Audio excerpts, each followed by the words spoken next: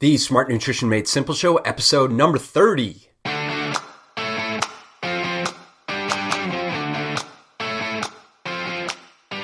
Today's episode is brought to you by my nutrition company, BSL Nutrition, and our all-in-one training drink called Complete Essentials, the only workout formula that helps busy men and women optimally fuel their workouts for better energy and faster fat loss so that you can achieve your best with less. Stay tuned after the show where I'll share a nice little discount for all of our listeners on their first product purchase. Hey, what's up guys? Welcome to episode number 30 of the Smart Nutrition Made Simple Show. I am your host, Ben Brown, co-founder and CEO of BSLnutrition.com. And as always, our goal with this show is to help you make smart nutrition simple.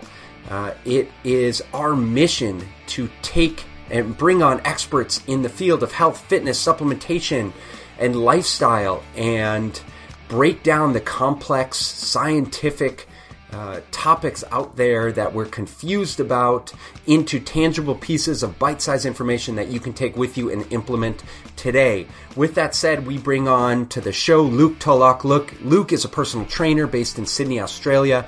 He has a strong background in neuroscience, and so he is the perfect guest to kind of help us combine both the art and the science of coaching.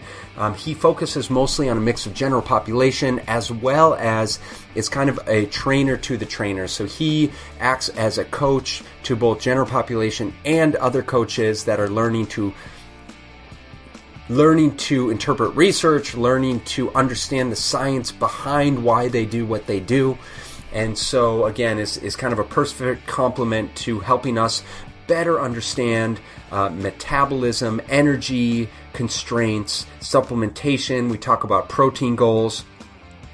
We talk about protein energy pathways and meal frequency for weight loss and all kinds of other goodies. So I think you guys are going to enjoy this conversation that we have.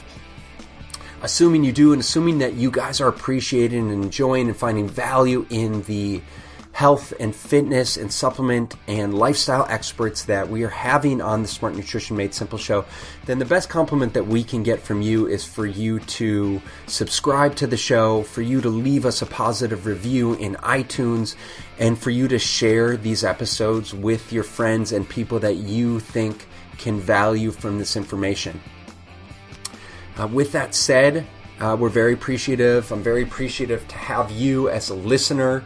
I know that we all have so many different things going on, and for you to take time out of your day to spend with me and our guest really means a lot to me. I put a lot of time and energy into preparing for these podcasts to really try and provide the best quality information that I think is going to resonate with you in a way that you can immediately act upon.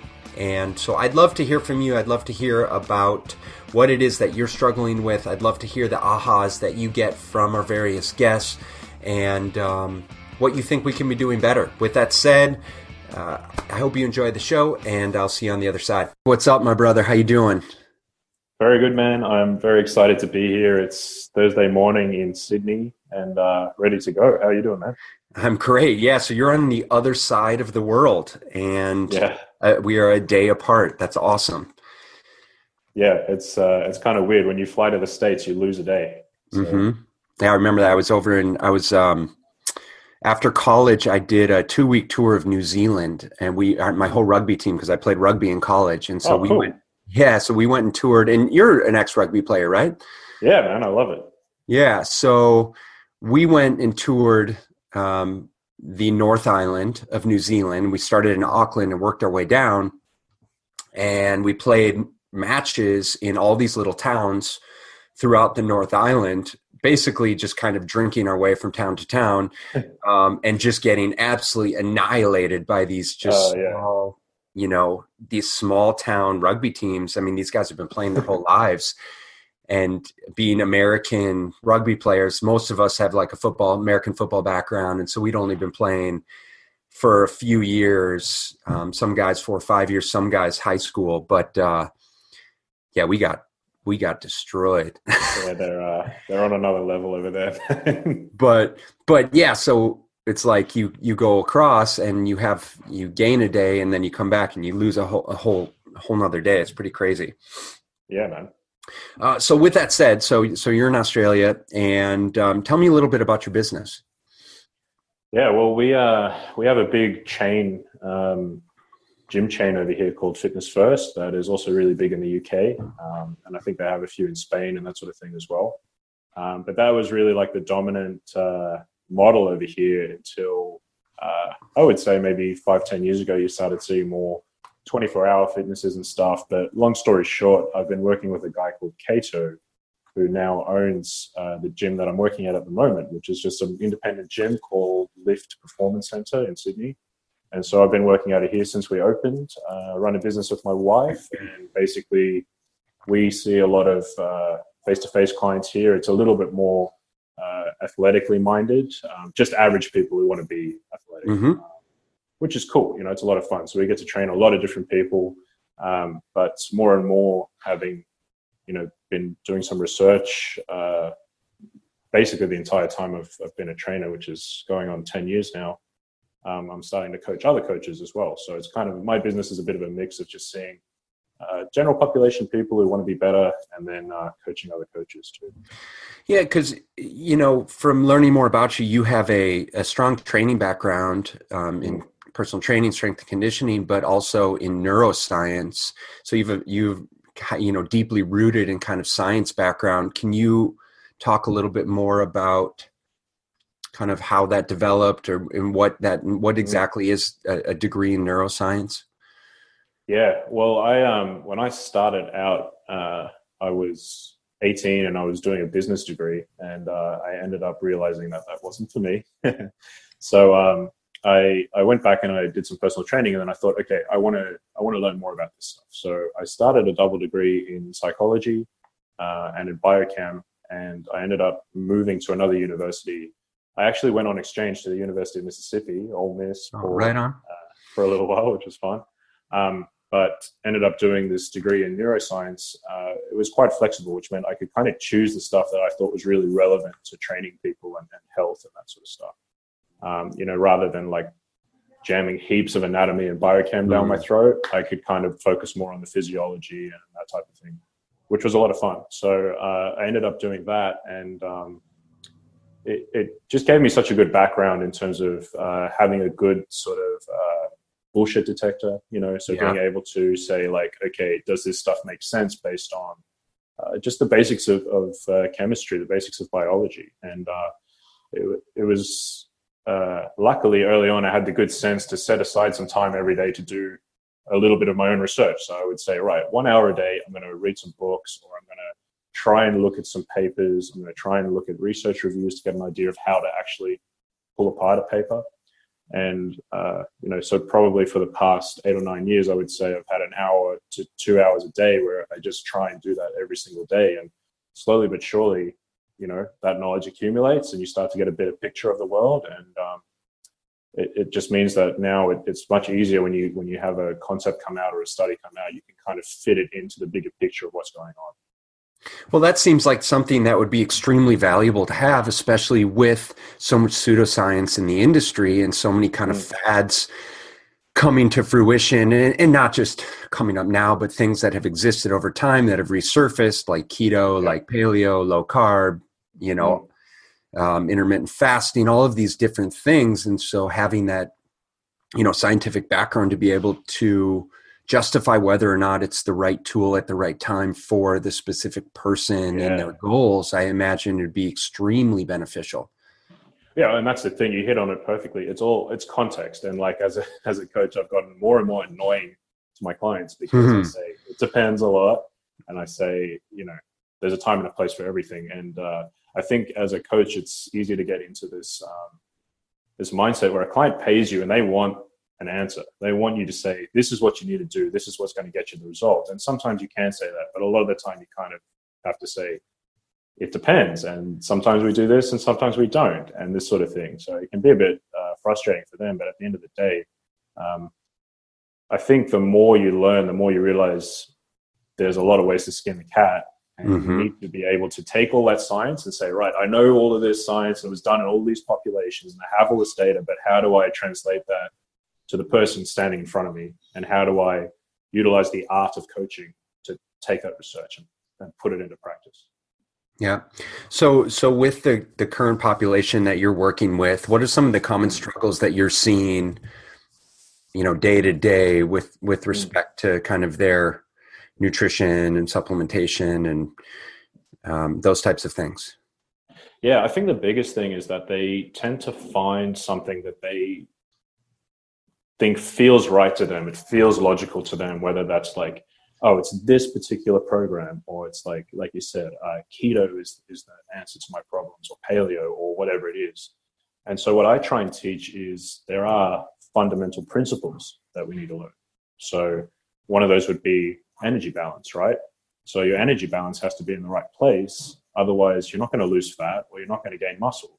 And within that, you can fit a lot of different paradigms. You can fit keto or paleo, or if it fits your macros, or any of that will fit. But as long as you're taking care of those basic fundamentals of, okay, let's get enough protein in, let's get the right amount of energy in.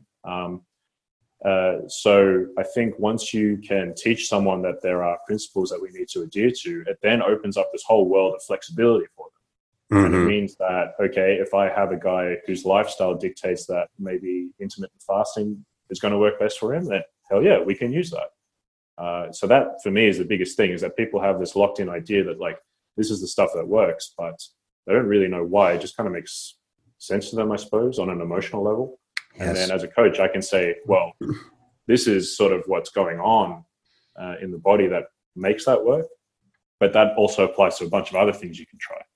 Yeah, that's exactly it. And that's what we keep coming back to on the show, is regardless of who the expert and health professional is that we're just talking with, we all have our own respective ways of speaking to our population about what it takes to get healthy, lose weight, improve energy, gain muscle mass. And a lot of it does come down to energy balance, balancing metabolism, all of those types of things. But we kind of all talk about it in different ways. But it's a lot of using intuition, of teaching clients. And for those of you listening, it's about understanding your body and what your body's needs are at the given time, depending on your goals. And so I'm appreciative of the fact that you brought that up. So with respect to energy balance, and with respect to the fact that I just talked about metabolism, we were talking before I hit record about this constrained energy expenditure model that you were discussing. Would you mind jumping into that and then kind of relating it to what we were just talking about? Yeah, man, this is something that to me is very exciting. And I think we're going to see a lot of breakthrough studies coming out in the next sort of 5 to 10 years on this. So the concept started because there were some evolutionary biologists that wanted to know what the difference was in energy expenditure between our hunter-gatherer ancestors and what they might have expended in a day in terms of energy, and what the average person sitting in an office today expends. And so what they did is they found a tribe in Tanzania that basically still lives their traditional lifestyle. So they are hunter-gatherers. They went over there and they used some really rigorous scientific methods, so using doubly labeled water to measure their energy expenditure. So that's the most robust way you can measure energy expenditure. And they measured it, and the results came back, and they found that actually these guys, these tribes people, were expending the same amount of energy every day as your average person in the US was, which is like, they thought the data was wrong. They thought, like, maybe we measured this wrong, or like, how can we explain this? So sorry to interrupt, but just for clarification. So we have sort of a native tribal person that's seemingly extremely physically active, and a sedentary US population. And they're saying that the energy expenditure was the same. Yeah. So I think from memory, it was like a little over 2,000 calories a day as a basal metabolic rate, right? So they thought there must be a few explanations for this. They thought maybe they're not moving around as much as we thought they were in this tribe. So they put accelerometers on them and measured it, and they were walking on average, I think, about 10 miles a day, and they were 5 to 10 times more active than the average office worker. So then they thought, okay, maybe they're sleeping a lot more and that's making up for the difference. And sure enough, they're sleeping about the same as most people do here. It's about 7 to 8 hours. And they were trying to work out what the hell is going on here. But every time they came back to it, it seemed like the data was actually robust. It was true. So then that leaves a possible explanation that seems to be the only thing left, is that the body is somehow compensating for the amount of energy you expend by cutting back on your energy expenditure at different times throughout the day. Now, we know that humans are capable. Some people have gotten this a bit wrong, and they've said, oh, there must be a limit on how much energy we can actually produce and spend every day. That may be true, but there was some work done pretty recently where they tracked how much energy was expended during marathon runners and during a marathon, and also during an adventure race, which was 26 hours long. And, we're capable of burning, 20,000 calories a day in some cases, which is, phenomenal. So you have the capacity to do that. But the idea is that there is probably some sort of evolutionary mechanism based around our survival in our past that limited how much calories we spend every day. So the idea is that even though it's like anything else, your blood pH is kept within a certain range, your body temperature is kept within a certain range, your blood glucose is kept within a certain range. And now the hypothesis is that your energy expenditure, your body tries to keep within a certain range. Okay, cool. So within that is basically suggesting that it's almost so regardless of how much we exercise, the perception that we need to exercise a certain amount of time in order to burn more calories may actually not be the right way to be thinking about how to lose weight, because our body may, from an evolutionary standpoint, downregulate other physiological processes to offset the amount of, say, physical activity that we're having. That's exactly right. So we are not sure yet what that downregulation looks like in terms of what is being downregulated. In terms of, you said physiological processes, which is 100% spot on. We don't know what that is yet. So that can't necessarily be explained by NEAT or non-exercise activity. Right. So one of the ideas is that, and we know this is true from a lot of the leptin research that's been done, is that usually people that exercise more tend to have a lower rate of energy expenditure throughout the rest of the day. So they tend to sit on their butts a bit more. They tend to fidget less. All of those sort of activities that normally expends little bits of energy here and there tends to go down. But that's not enough to explain the difference in energy expenditure that we're seeing here. These guys, in theory, these tribes people should be spending like 500-600 more calories a day at least than the average office worker in the US, but that's not happening. And non-exercise activity is not enough to explain how big that difference is. Mm-hmm. So the idea is that there has to be something else. It may be, enzyme activity in certain tissues. It may be something to do with digestion. There could be a bunch of other things, and that's what the research is going to be looking at over the next, probably the next 5 to 10 years.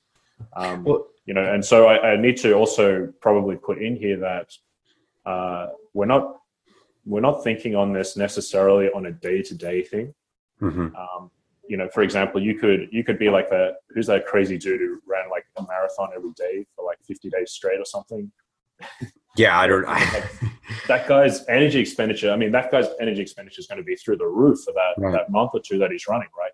But the idea is that on a long enough timeline, it's going to average back down to the same calories that you and I burn every day. So if we're looking at this from a standpoint of 6 months or a year, where, sure, in the short term, if you do a 12-week transformation, you might drop a lot of weight from training the whole time. But, as we know from the research, when you do a 6-month follow-up or a 12-month follow-up, most people regain back all that weight that they lost.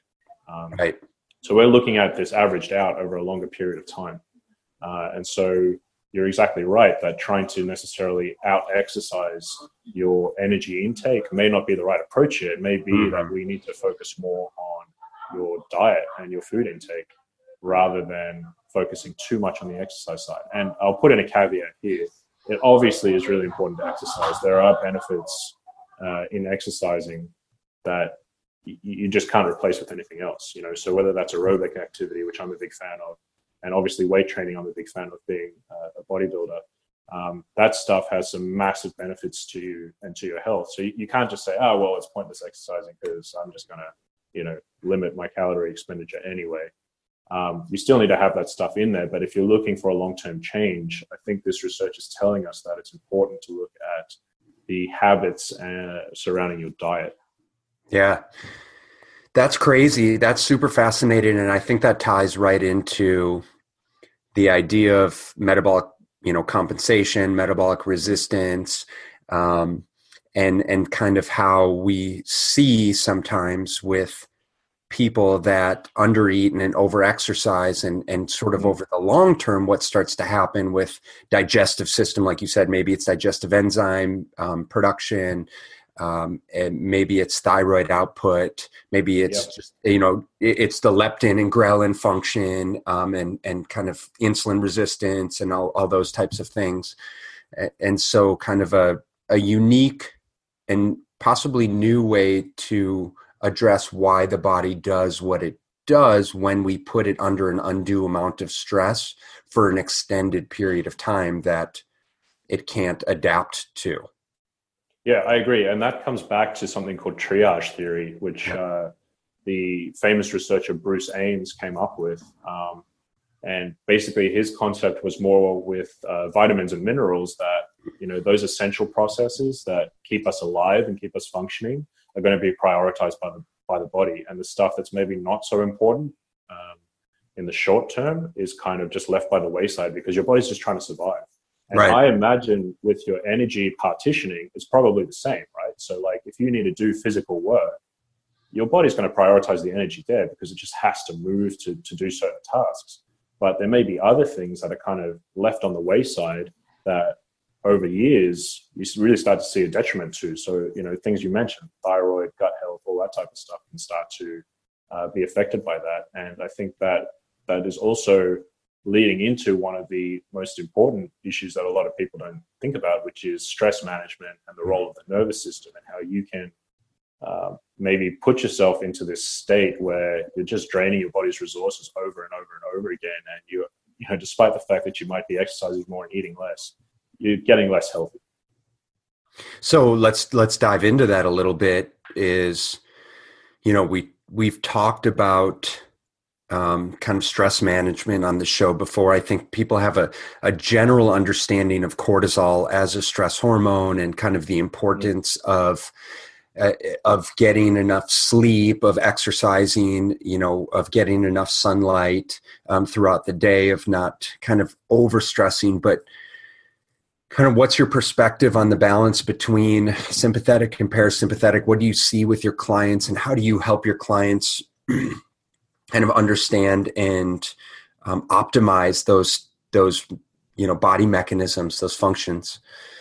Yeah, this is a really big deal. And, you know, just to give a little explanation, when we're talking about the sympathetic nervous system, we're broadly talking about the sort of fight or flight, stressed type of response. The parasympathetic is the opposite. That's the so-called rest and digest. And they tend to be in opposition to each other, right? So sometimes your sympathetic is going to be turned up a little bit, and sometimes your parasympathetic is going to be turned up a little bit in controlling things.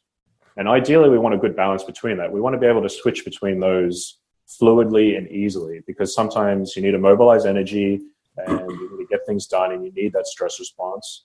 And sometimes you need to rest and digest, and you need to make sure that recovery is happening and that all those systems can be restored. And unfortunately, most people tend to be pushed into sympathetic overdrive. So they're always sympathetic. They're always stressed. And it's important to note, I'm sure many of your listeners will know that whether it's an emotional stress or a physical stress, you still affect the nervous system in a similar way. So if you have a mortgage hanging over your head, if your daughter just got knocked up, if, you know, whatever, that stuff is all very stressful from a sympathetic nervous system point of view. And we tend to find that most people hang in that area way too much, which limits their recovery. And it comes back to what we were talking about with that triage theory. It means that your body's expending resources to keep you there when it basically shouldn't be. And that's going to be coming at the cost of your health and performance later on. Mm-hmm. So what you need to do, what I find is that most people don't have that balance there, and we need to use techniques to make sure that they are able to keep the balance between the two sides of the nervous system. And in my opinion, what it really comes down to is covering off on, making sure that everything is accounted for in terms of recovery. And I think recovery is the big underrated element in training and nutrition and health in general. So we know sleep's important, we know nutrition's important, but I think we are trainers and you have someone pay you to come in and they want to work hard and they want to, they want to get stuck in. It's hard to say, look, we need to set the base first. Sometimes what you need to do to maximize your results is a parasympathetic nervous system session, which to me looks like low intensity, long duration cardio, for example. So where you keep your heart rate like around 120. It looks like more stretching, more mobility, more of those, relaxing type of training modalities, because it sets you up so much better in the long run to be able to do more work when you need to. It sets you up to recover from that harder work. And to be perfectly honest, you just get way better results when you do that. How do you determine what sort of training someone needs, whether they need to come into the gym and get their ass kicked, or whether they need to come into the gym and you guys need to do stretching and deep breathing and low intensity cardio? Yeah, there's a lot of things you can use. So one of the rising modalities used now is your heart rate variability, which is becoming really popular. And it's a pretty good measure. So the way it works is that your heart rate actually should not be really steady like a metronome. What it should happen is when you breathe in, your heart rate needs to increase a little bit and your sympathetic nervous system turns up a little bit. When you breathe out, your parasympathetic nervous system turns up a little bit and your heart rate slows down. So what you should find is that over, a 1 minute period, your heart rate is slightly speeding up and slightly slowing down constantly. Mm-hmm. And so that's what we mean when we say heart rate variability. And what it shows is that there's balance between the two sides of the nervous system. Sometimes the sympathetic is taking over and turning up a little bit, and sometimes the parasympathetic is taking over and turning up a little bit. And what you see with most people is that their heart rate is exactly like a metronome. Whether it's, even if your resting heart rate is low or whether it's high is somewhat irrelevant to this conversation. Resting heart rate should be lower. That's still healthier. But if it's like a metronome and it's constantly ticking away at exactly the same rhythm, what it means is that you're most likely stuck in the sympathetic side. And because your sympathetic nervous system is turned up so much, it's cranked to 11, your parasympathetic nervous system never has a chance to take over and slow down that heart rate. And so what you see is that the variability in your heart rate is very low, when what we actually want is quite a high variability in your heart rate. Mm-hmm. So that's one thing you can actually measure. You can measure that upon waking. I tend to find that correlates quite well with a few other measures. So you might find that when someone comes in, you can physically feel how stiff and tense they are. If you touch someone's resting, you touch them and you feel their resting muscle tone, it's actually quite revealing. So I'm a bodybuilder, and I tend to find my sort of resting muscle tone is quite high, and you'll tend to find a lot of strength athletes and people of that nature to have quite a sort of high tonality to their muscles. In other words, you touch them and they just feel like rock. Yeah. My wife does a lot of gymnastics and mobility training, and all of her friends and the people she stretches with, you touch them and they're squishy. They're like a water balloon. Right. It's quite interesting, but because they do so much of that work on breathing and relaxation, you tend to find that their resting level is just very low in tone. It's very parasympathetic. So if you get someone in and they're super tight, they tend to be a little bit wound up. They're kind of tired but wired at the same time, and their resting heart rate is a little bit elevated. You can probably surmise that in general they are a little bit too sympathetic dominant for our liking. And it may be that then when we go into our training, I'm not going to completely ignore the sympathetic dominant training. I'm not going to ignore the weight training and the hard sessions, but I'm going to make sure that I balance it as much as I can with those other sessions. The lower intensity cardio, it's kind of at a rate where you can keep going and breathe through your nose, but it gets your heart rate up over 100. Or stretching. And funnily enough, when you do that, because the recovery goes up so much and the work capacity goes up so much, in later phases, you can start to pull back on that a little bit, and you can wind up the sort of more show and go type workouts, and they actually do better in those. That's awesome. Yeah, that's really good feedback and right on line with, previous guests that I've had on. As I mentioned, Luke Lehman, Dr. Jay Tita, just talking about heart rate variability and the importance of us really managing our sympathetic and parasympathetic nervous systems, because most of us are wound too tight nowadays. And it's to the degree that, with respect to health and weight loss and improving energy and sleep, is we're too sympathetic nervous system dominant. And we're basically just trying to do too much all the time. And sometimes it's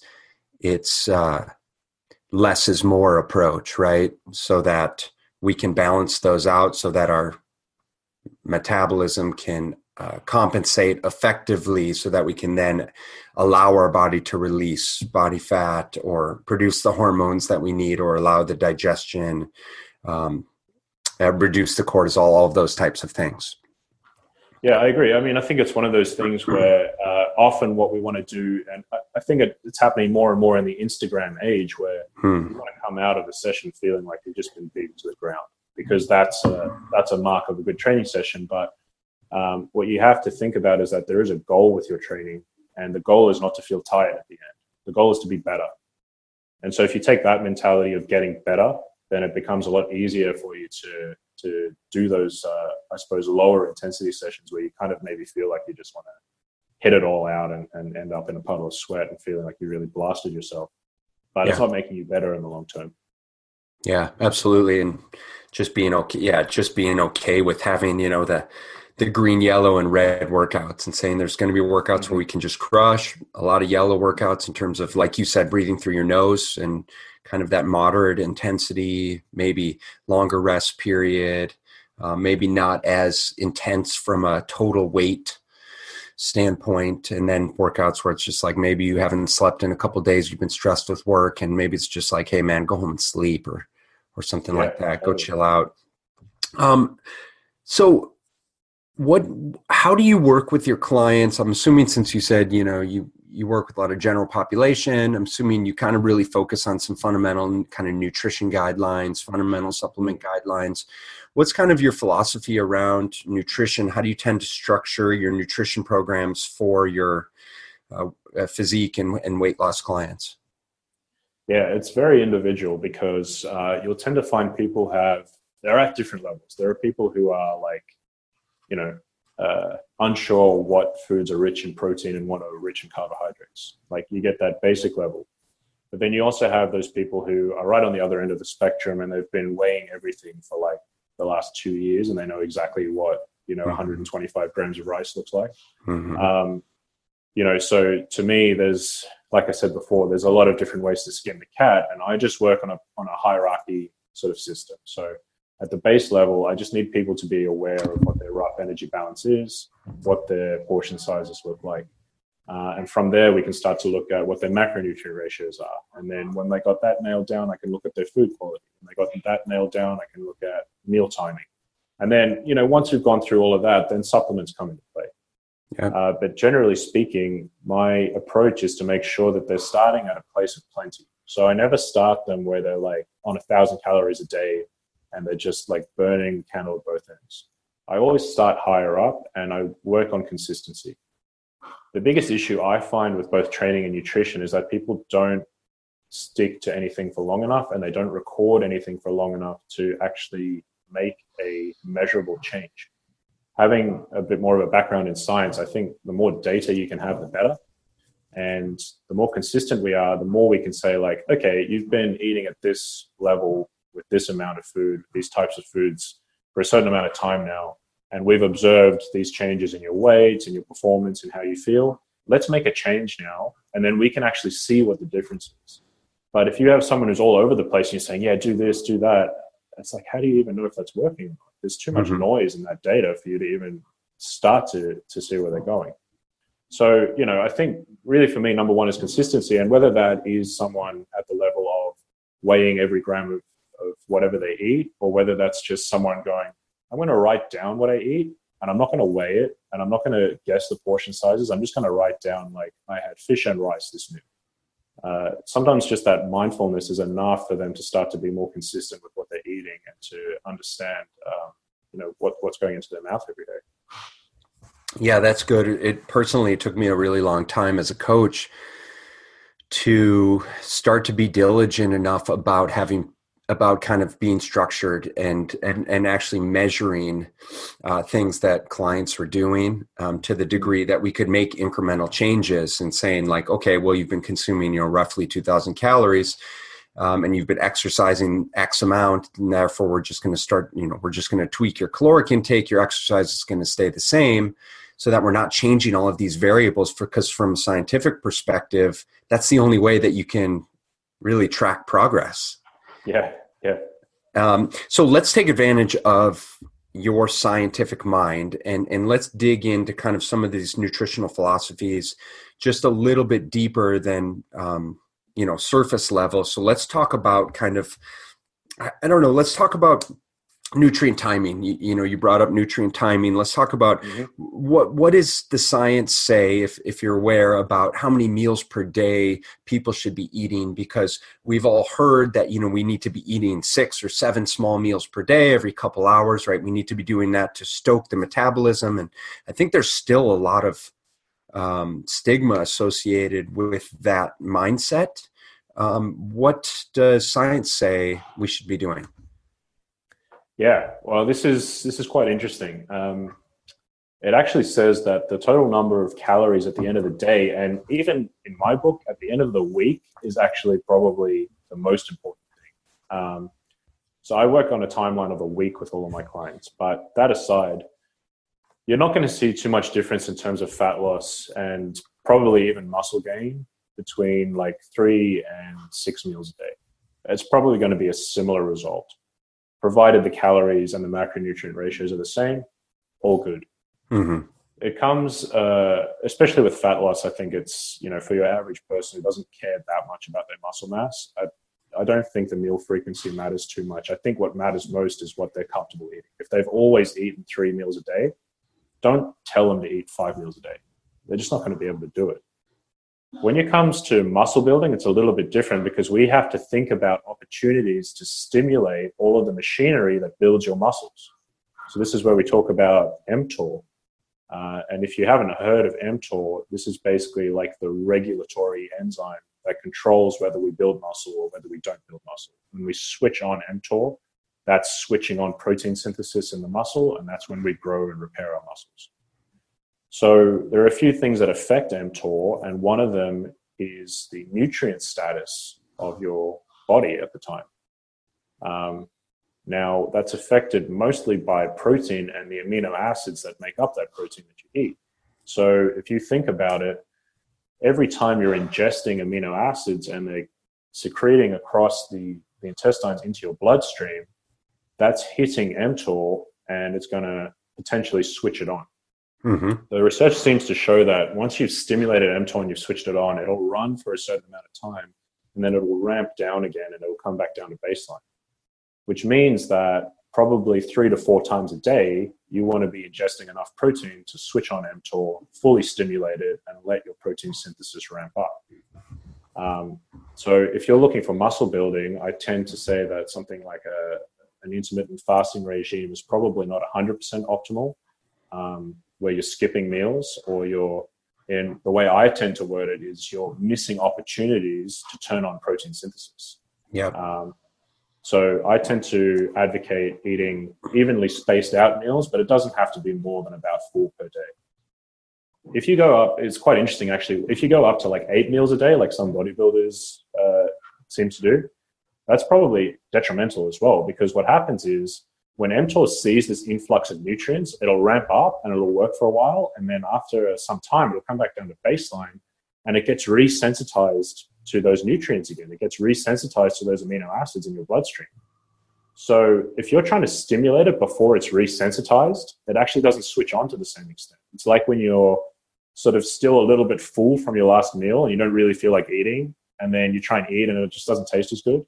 Mm-hmm. Whereas if you haven't eaten a meal in like 10 hours and then you suddenly get, like a plate of chicken and broccoli in front of you, that suddenly seems really appetizing because you just haven't seen any food for that long. It's kind of the same with mTOR. So if you're stimulating it too much, it never gets a chance to resensitize to those nutrients. Yeah, I mean, that's maximize it. So that's like, you see the bodybuilders walking around with their gallon of water with BCAAs in it, sipping on it all day long, right? They've got their neon green or pink or whatever BCAA drink that they're just drinking all the time. And it's a perfect example of they may be actually desensitizing their body's ability to stimulate muscle growth. Yeah, and I got a couple of points to make on that. The first thing is that BCAAs, or the branched chain amino acids, are leucine, isoleucine, and valine. So let's just think about leucine. Leucine is the main one that switches on mTOR. Okay, so cool, you're taking BCAAs, you're switching on mTOR, but the problem is that's like the foreman saying, all right, boys, let's get to work on the building site, but hang on, there's no workers, there's no bricks, there's no mortar. We need all the other amino acids there as well. So when you're consuming BCAAs, that's not a complete protein source. You're switching on mTOR, but then it's got nothing to build anything with. So that's the first point. Secondly, when you're taking large amounts of BCAAs, some of you may have heard this before, but there's something called the blood-brain barrier. And what that is it's not a physical barrier, it's like a chemical barrier. So it only lets certain molecules across into the brain because there's certain things you don't want in your brain and there's certain things you need to keep in your brain. There's a amino acid called tryptophan that shares the same transporter across the blood-brain barrier that leucine does. And we need tryptophan to make serotonin. Now, if you're having too many BCAAs, potentially what you're doing is you're competing for uptake across the blood-brain barrier. You may not be getting enough tryptophan to replenish your tryptophan pool in the brain, meaning your synthesis of serotonin in the brain goes down. And for people who may be predisposed to things like depression or serotonin-related issues like that, you may actually be doing yourself harm in the long term.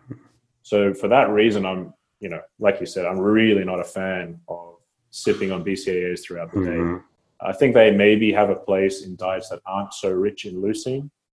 So that might be like a vegan-based diet if you're a bodybuilder. But even then, I think it's that's a pretty niche use of BCAAs. Yeah, so I'm glad you brought that up because that is actually a really big point. And I think that BCAAs are far more hyped up than what they're really, than their benefit. But so what you're saying is that people need to be getting all of the essential amino acids first and foremost. And I'm assuming you'd agree that basically you need to be consuming enough protein on a daily basis, which if you're consuming enough protein from our food on a daily basis, right, we're going to be getting enough of the essential amino acids, specifically the leucine, which is the main driver of mTOR. And then next to that is people can be consuming, whether it's BCAAs or essential amino acids in and around their workouts to maybe offset their net protein intake, like maybe if they're not getting enough, or maybe add a little extra stimulus. Does that sound fair? Yeah, I 100% agree with that, man.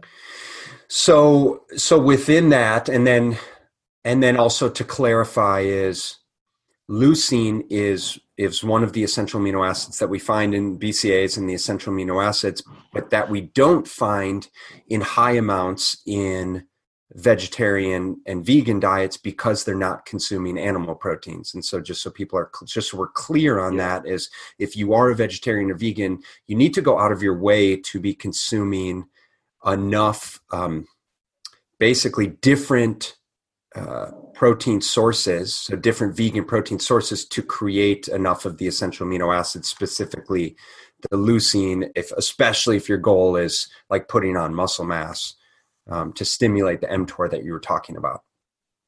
Yeah, and to be clear, I think you can have a great success as a bodybuilder, or trying to build lean mass as a vegan or as a vegetarian. You just have to be a little bit more mindful and a little bit more conscientious of the different sources of protein that you're getting, because it's just by default, if you're an omnivore and you're eating animal products, you're going to get a lot of every amino acid. But if you're a vegan, certain sources are rich in certain amino acids and certain sources are not so rich in those amino acids. So you need to just make sure you're getting a spectrum of different foods.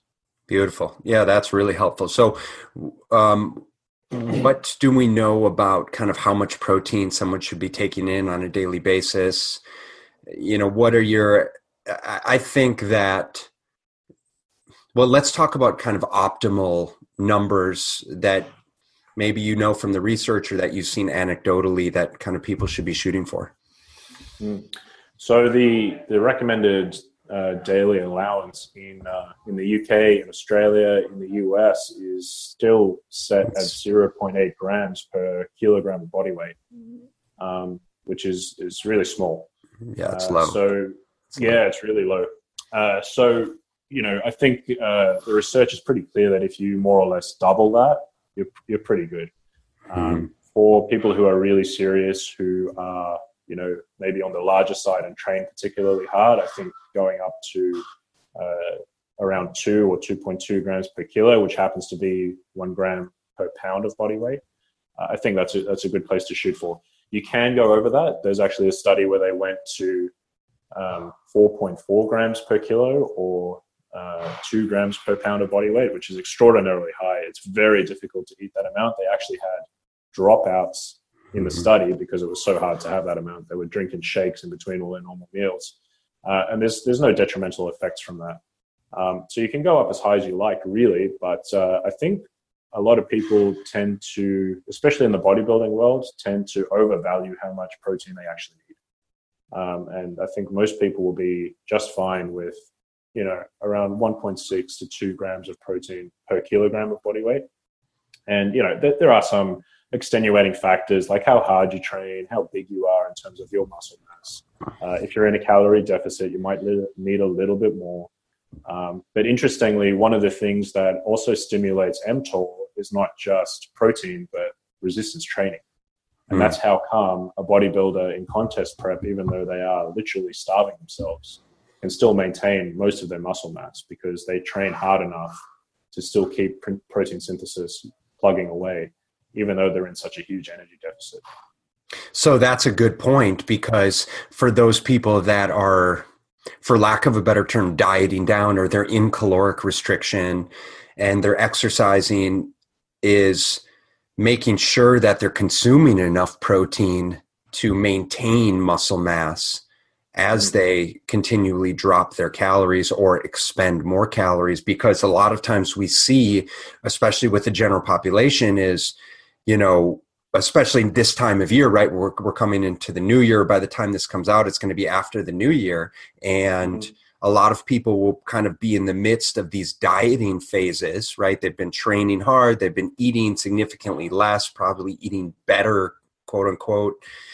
But what we see is that they're kind of going from, maybe just a bigger person with not a ton of muscle mass, a lot of body fat, to potentially a smaller person, but the same amount of body fat and very minimal muscle mass, or even sacrificing muscle mass because they're maybe not strength training and because maybe they're not respecting their body's protein needs. Yeah, I would agree with that. And my basic recommendation is that no matter what your goal is, whether it's building muscle, athletic performance, losing fat, set your protein target and keep it there. And what we generally will move around is your fat and carbohydrate intake to create an energy deficit or an energy surplus, depending on your needs.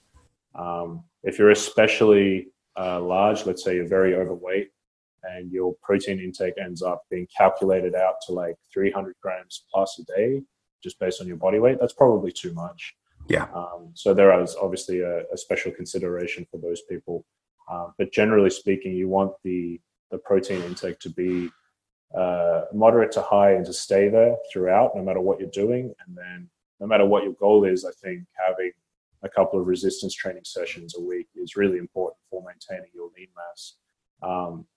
And even for everybody, really, I think having some aerobic activity in there and some resistance training is always going to produce the best results. Even if you're a bodybuilder whose primary focus is getting massive, I still think having some aerobic stuff in there is going to help you. And even if your primary goal is to just get fitter and to drop body fat through, let's say, running or something, having some resistance training is really important because it improves your running, for one thing, just from a muscular efficiency standpoint, but it also maintains your lean mass, which is really important for your overall health and your performance. I'm right on the same page as far as kind of setting that protein goal and kind of just sticking with it and manipulating the other macronutrients, carbs and fat around that. And I agree with you in terms of saying if someone has a lot of body fat, maybe instead of saying a gram per pound, maybe saying a gram per pound of like desired kind of like optimal body weight or something like that. And for a female, especially, and this is, obviously one of those, it depends things, but for a female is who may not be consuming very much protein, or even a male is starting, maybe at like 0.75 or 0.8 grams per pound, as something like that. So spot on there. So with respect to kind of the importance of resistance training, I've talked about kind of why resistance training is important on this show, but from a scientific standpoint, could you, and same with aerobics, is we're starting to see the importance of doing cardiovascular training, of aerobic training, but from a scientific standpoint, from a cellular standpoint, from a blood sugar standpoint, why are those types of training important, and what does it do to the receptors in the cells, and how does it affect our body's ability to utilize nutrients and those types of things? Yeah, well, so if you think about it, we have an easy way to store fat in the body. That's our fat cells, right? But actually, the easiest way for us to store glucose, or the best way for us to store glucose, is in our muscles. So you can think of your muscles as a big repository where you can dump a bunch of glucose. So all that carbohydrate you eat that gets turned into glucose in your blood can go and fill up your muscle tissue instead of your fat tissue if you manage to direct it there. Yeah. The way we can siphon it off into our muscle tissue is through mostly resistance training. It'll still happen with aerobic and higher intensity cardio type stuff, but it's mostly the resistance training that helps our muscles soak up excess glucose out of the blood. So there's a transporter called GLUT4. So it stands for glucose transporter 4, and that sits inside the muscle cell. And what happens is when you have the tension from the weight training on the muscles, it translocates from the middle of the cell, it comes up to the cell wall, and it opens up this channel that soaks up glucose from the blood. And that can happen without insulin. So that means that you improve your insulin sensitivity because you don't even need to use insulin in this case. And it also means that our nutrient partitioning is a lot better. So we're actually directing nutrients to our muscles rather than other tissues like our fat cells. And that's one of the reasons why it's really important for your cardiovascular and general metabolic health. Aside from that, there's also a whole bunch of things that go on with inflammatory signaling. So you can actually improve your immune function because of the type of inflammatory signaling that happens from training. And then that also ties into things like mental health. So one of the important molecules involved there is called interleukin-6. And that's produced when we train. And that has an anti-inflammatory effect in the brain, and it also can mediate some changes in the immune system. So let's say you're a little bit sick, you're a bit sniffly, nothing too crazy. Doing a training session can actually be beneficial provided you don't go too hard. So you might come in still and you might do an easy session where you do maybe a half to 2/3 of what you would normally do and just keep it on the lighter side. Don't go to failure. And you probably find a slight improvement in your immune function that can help you get over that sickness a bit easier. So there's sort of this wide range of benefits on different parts of the body, different tissues that training in general can help with. Dude, beautiful. Yeah, that's perfect explanation and exactly what I wanted people to what I want people to understand from a scientific perspective is yeah, it's important to have muscle mass. It's important to have muscle mass for our body's ability to, regulate blood sugar and improve metabolic output and burn more calories at rest, but also just the simple process of strength training in and of itself helps us utilize the nutrients that we're taking in more efficiently, which is so incredibly important, especially when we're talking to Americans, which is the vast majority of us are overweight and sedentary, and so just starting to implement a little bit of resistance training, and it doesn't have to be crazy CrossFit stuff, but just even if it's just like machine-based training, just implementing that stuff and experiencing the resistance can really go a long way towards improving health and blood sugar and body composition and mental health and all of those types of things. So I appreciate you sharing that. So Luke, we'll kind of wrap it up in a minute here, but let's just dive into kind of supplementation for a second. What are you what are your thoughts on supplementation? What are your favorite what are your favorite supplements, or the kind of the common things that you're using with your clients, maybe in and around their workouts, and then as a means to help improve kind of just health and well-being generally? Yeah, I used to be much more heavy-handed with supplements. Right now, I think like if you can justify one or two supplements, then it's kind of like, then I can justify this, and then I can justify that, and then all of a sudden you've got someone spending $100 a week on supplements. Sure. That may or may not really be all that helpful. But with that said, I do find that there are some basic ones that probably most people can benefit from. Creatine is probably something that everybody can benefit from, and if you look into the research, it has a benefit on just about anything you can imagine. So I would say that that is something that everybody can take. Even your grandma will probably benefit from that. It's really cheap, it's really safe, most well-researched supplement out there. So that's something you can try out and see if you enjoy, and you don't need a lot. Like 3 grams a day is totally cool. Just take that every day. You can mix it into whatever you want. Outside of that, there's good research showing that people who train hard will deplete minerals more quickly, things like zinc and magnesium, for example.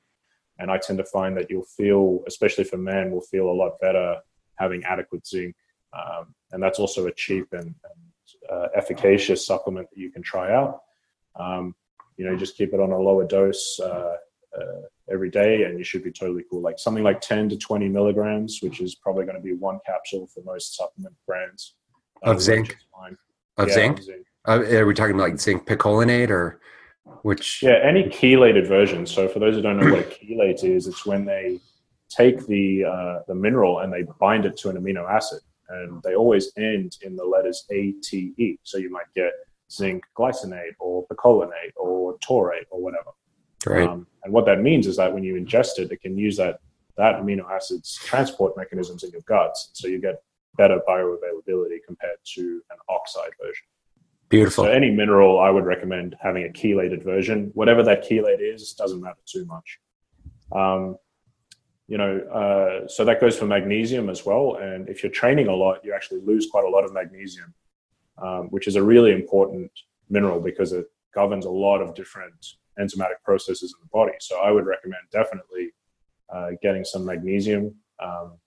And funnily enough, with all of the recovery type talk we had and the nervous system type talk we had today, magnesium is really important for mediating that type of stuff. So you may find if you're magnesium deficient, you'll become less stressed and make it a bit easier to sleep and that sort of stuff if you've got some magnesium floating around. So I would probably take 200 to 400 milligrams a day of that, depending on how hard you're training and whether you get much magnesium from your diet, which is what the research has been shown to work pretty well. A bit of a weird one that I've kind of been going on about a little bit recently is glycine. So there's a guy who works for examine.com called Alex Leaf, and he's sort of written a bit more about this recently because there's not a lot of research, but if you do look at the research we have, it seems that glycine might be a really important part of maximizing our collagen synthesis and helping our utilization of methyl donors within the body.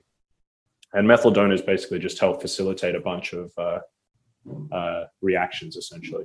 So they're quite important to have around. But basically the idea is that traditionally we probably would have eaten a lot more collagen in our diet. So the skin, the connective tissues, that type of stuff from animals that we killed and ate. But these days we obviously tend to eat almost exclusively muscle meats, which tend to have a really high ratio of methionine, which is another amino acid, to glycine in the body. And going back to that triage theory, the idea is basically that the glycine is fairly, because there's not a lot of it around, we can only synthesize a certain amount of it, and it's used for only the most essential needs of the body. But there's this sort of deficit of stuff that's going towards synthesizing new collagen, synthesizing glutathione, which is like our body's strongest endogenous antioxidant, and things of that nature. So the idea is that because we have a methionine-rich diet and not so much glycine, we need to push that ratio a little bit more to having more glycine. And so supplementing with some glycine could be quite helpful. That's something I'm still playing around with. I've actually ordered a whole bunch and I'm going to sort of try it out, but I don't necessarily expect to see a lot of results. Anecdotally speaking, probably only in the medium term, or would I expect to really notice much of a difference, if anything. But it's quite an interesting theory that potentially some of the effects of aging, where we start to lose mobility and skin elasticity, may be because over the lifetime we haven't been able to synthesize as much collagen as a result of not having enough glycine in our diets. Yeah, that's really interesting. I played around with glycine. Word to the wise: don't use too much at once, or else it can be a good way to relieve constipation. We'll just put it that way. Yeah, I did that with sodium bicarbonate. Oh, well, yep. Yeah, that was uncomfortable. That was like Mount Etna. Yeah, I was working out with a buddy, and we were just having some coffee, and he was using glycine. He was just using glycine like to sweeten his coffee, because glycine has kind of a sweet, sweet taste to it. And actually, that's pretty cool. I reckon in the future people might start, if we clue on to how valuable glycine may be, it may be that you start seeing health drinks that are sweetened with glycine instead of other sweeteners like stevia or sugar. I think that's spot on. The only concern I have is the individual tolerance to it. Absolutely. And so that can create obviously problems pretty significantly. But so he had been using it for a while, and it's one of those that you can kind of build up a tolerance to. And I think he put something like 10 grams in my coffee or something. And oh boy, that was a rough one. Yeah. That was a rough workout. Unfortunately, I don't think we were squats that day, but good. That could have been bad. Luke, man, it has been an absolute pleasure talking to you. Where can people find out more about you? Yeah, man, I've had a lot of fun. So my company in Sydney is called Lucid Health Coaching. And so that's my wife and I, and we work out of a gym called Lift Performance Center, which is in the inner city in Sydney. But I also do a lot of distance coaching, particularly with other personal trainers. So I have a personal trainer group called Personal Trainer Upskill and Education on Facebook. So if you are a coach and you want to learn some stuff, there's a ton of really smart people in there. So feel free to look that up and say that one more time. The group Personal Trainer Upskill and Education. Upskill and Education. That's Great. Right. Yeah, so you guys make sure to check out Luke. Make sure to check out, if you're a trainer, you're interested in learning more. Obviously, he's a wealth of knowledge, and I feel like Luke, you've got a really great balance between kind of the experience and art of coaching, as well as the science, and which is really, really important to be able to understand the anatomy, physiology, and biochemistry of all of these things, and how to utilize them and when to utilize them, and all of that and such. And so if you're a trainer and you're looking for continuing education, then make sure to reach out to Luke. And then of course, if you're in the Sydney area listening to this and you're looking for some personal training, then you know where to find him. Anything else, buddy? Nah, man, I just want to thank you for your time in doing this podcast, man. It's been a lot of fun. Yeah, it's really been a pleasure, enlightening for me for sure, and hopefully for the audience. Just nothing better for me than connecting with other like-minded and smart professionals in the field, really doing great things and changing the world. And our whole goal is to help make smart nutrition simple. It just doesn't have to be complex as the industry is making it out to be, and it's very frustrating for me. And that's part of the impetus for why I wanted to start this podcast, why I want to connect with other, coaches doing good things in the industry so that people aren't just hearing it from me. They, get the understanding that it's not, it doesn't have to be radical and restrictive, dieting. And so I appreciate you sharing everything that you have, and I'll look forward to connecting. We'll have to get on another call and talk more in depth about supplementation and some of these types of things. So yeah, man, I would love to. All right. Well, I appreciate your time. You have a great day, great Thursday over there in Australia, and we'll talk soon. Awesome, man. Thanks, Tom. There you have it, guys. I hope you enjoyed this episode with Luke Tulloch. Make sure to check out the show notes over at bslnutrition.com/episode 30. And make sure to subscribe and leave a review in iTunes so that we can help more people make smart nutrition simple.